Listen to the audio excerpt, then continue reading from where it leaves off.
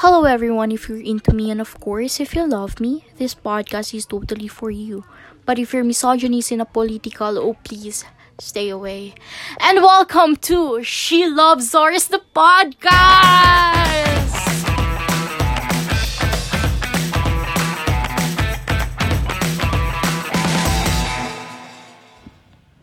Hello everyone, welcome to the new episode of the podcast.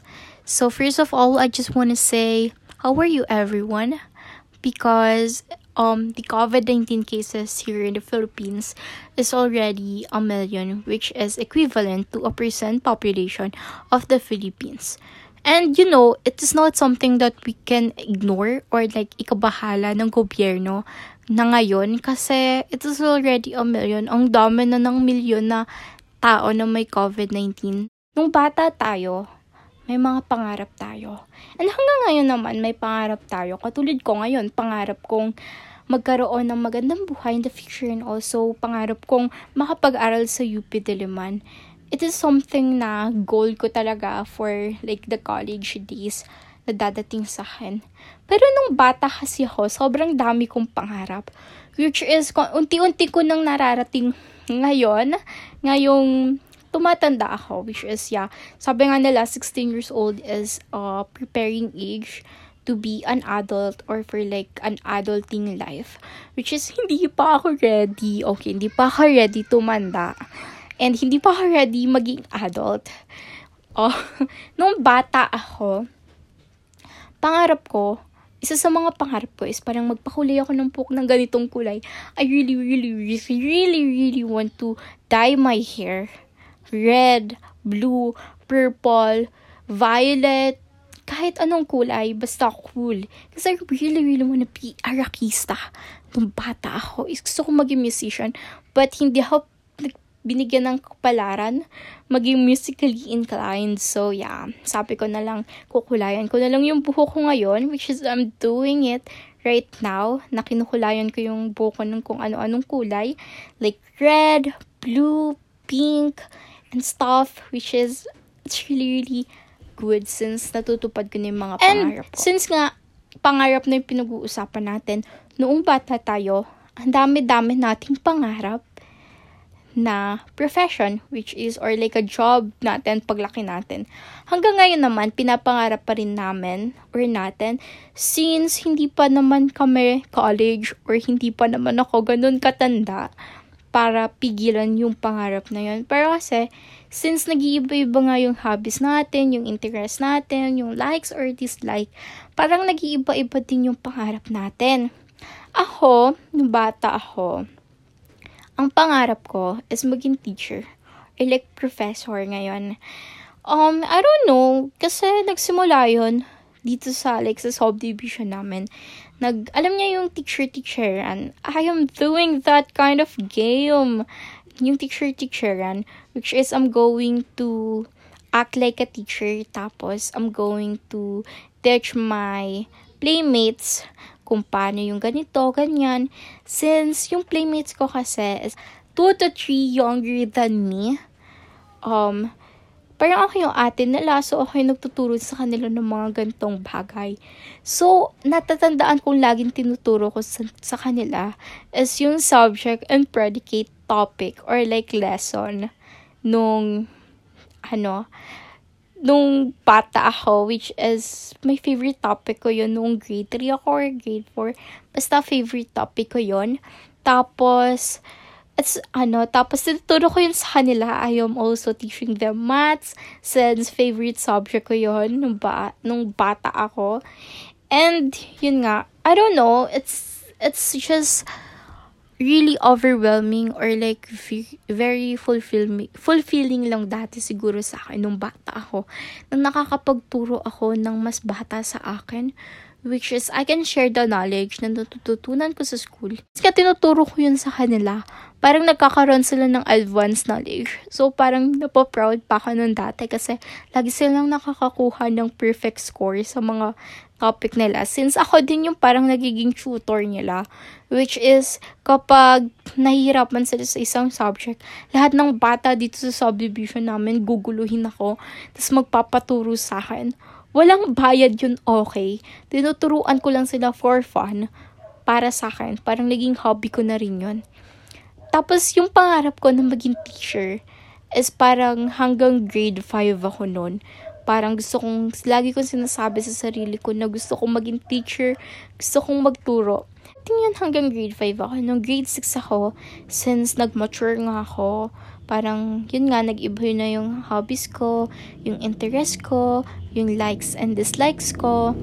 Nag-iba na rin yung mga gusto ko sa buhay. Nung grade 6 ako, wala na akong pangarap. Hanggang grade 8 yon naaalala ko. 3 years ako walang pangarap sa buhay. Kasi lumipat ako ng school. So, nag-iba yung circle of friends ko. Yet, nag-iba din yung interest ko sa buhay since iba na yung mga kaibigan ko and stuff. So, is not really a good idea. Since parang dinadala ko yung sarili ko sa friends. I let them decide on what I wanted, which is not healthy, and the friendship. Since yung mga kaklase ko noon, most of them have no dream professions, but most of them have a big dream. Like, gusto nila maging doctor, gusto nila maging piloto, maging chef and stuff. Which is me, parang sabi ko, I don't really have any hobby. I just wanna study that time. Study lang, mag-aaral lang ako. But I don't have any motivation to study since I don't have a dream. Tapos, grade 7 ako, wala pa rin akong gusto sa buhay.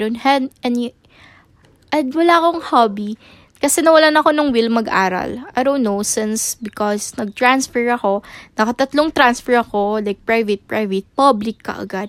So, parang nung high school ako, or nung grade 7 ako, nawalan ako ng will mag-aral kasi parang ang nonsense lang if mag-aaral ako, tapos mag-aasawa rin naman ako, diba? So, parang dumating ako sa point ng buhay na ganun. Hanggang sa dumating yung grade 8 era ko, which is, dumating na yung parang gusto ko ng mag-learn ng new knowledge, new hobbies and stuffs. So, parang, as far as I remember, meron akong isang topic na very interested ako, which is about political science siya. So, since nga parang na-interesado ako sa topic na yon, parang nag-search ako ng mga related sa topic na yon, tapos ang dami kong na-discover and parang naging politically aware ako, parang na-raise yung awareness ko about discrimination, racism, and LGBTQ plus community and stuff. So, parang naging politically aware ako, like parang and just one snap, and just one article that I read, parang lumiwanag yung buong pagkatao ko na parang, oh my God, I'm such a misogynistic pala. Nung grade 7 ako, nung bata ako, nakakadiri. So, parang doon na yung dumating yung point ng buhay na gusto kong mag-aral about political science. And, tapos, I discovered that political science is a pre-law. So, sabi ko, gusto ko na lang mag-lawyer. Parang, kung mag-aaral din ako naman akong 4 years, edi, mag-aaral na ako ng 7 years. Maglo-law na rin ako, maglo-law school na rin ako. And parang, dumating na yung motivation ko na ganon. Until grade 9, sabi ko, maglo-law school ako. Like, hindi ko naman pinagkakalat. Parang sinasabi ko na sa lahat na, gusto ko nang mag-law. Parang tumatak na sa isipan ko na maglo-law ako. But, quarantine came. Quarantine changed my whole identity. I discovered lots of things. I realized lots of things. And I rediscovered myself again and again and again and again. So, sobrang haba ng quarantine, no? Parang wala ka nang kakausapin kundi sarili mo na. So, magkakaroon ka ng self-realizations. Since may self-realizations ka, may rediscover mo yung sarili mo. Diba? Which is, I rediscover myself and these hobbies, na kaya ko pala ito, and stuffs. And, nung bata ako, nung grade 6 ako, or like, nung bata ako, grade 6, grade 5, grade 4, I keep saying to myself na, hindi ako magdo-doctor. Bakit ako magdo-doctor? Like, literally, I have no reason to be a doctor since walang family. Wala akong family na kapamilya na nasa nasa medical field. First of all, wala. So, walang magpursue sa akin to pursue medical strands or like medical or like health allied courses. So, nagtataka rin ako sa sarili ko kung bakit ngayon kinain ko lahat ng sinasabi ko. And I wanna be a doctor. Please help me. Literally, my dream job right now, ang pangarap ko ngayon ay maging doctor. Since, ang funny lang, diba? Nung bata ako, nung bata ako, lagi kang sinasabi sa sarili ko na bakit ako magdo-doctor. Imagine you're going to study for 10 years and you're just going to have the minimum wage of sweldo. Like, tell me, why are you doing that? Akala ko kasi, all things, kaya ako nagtatrabaho is para sa pera. Pera, because I really love money. Like, money can buy happiness for me. It's just for my opinion, okay? But, eventually, I learned that it is a passion or like a calling mo. And I think being a doctor or like entering medical field is a calling for me since kinain ko lahat ng sinabi ko eh. 'Di ba? Like sinasabi ko na ba't ako mag-aaral ng 10 years for nothing? Parang pahirapan ko lang yung sarili ko for that. And bakit ko gagawin yun kung wala namang pera, 'di ba? Then I realized na passion isn't something that money can buy. You're going to do that. Kahit mapahiya ka pa sa harapan ng iba. Kahit hindi ka makakuha ng validation na gusto mo. You're going to do that because it's a passion. And I think yun yung nangyayari sa akin ngayon.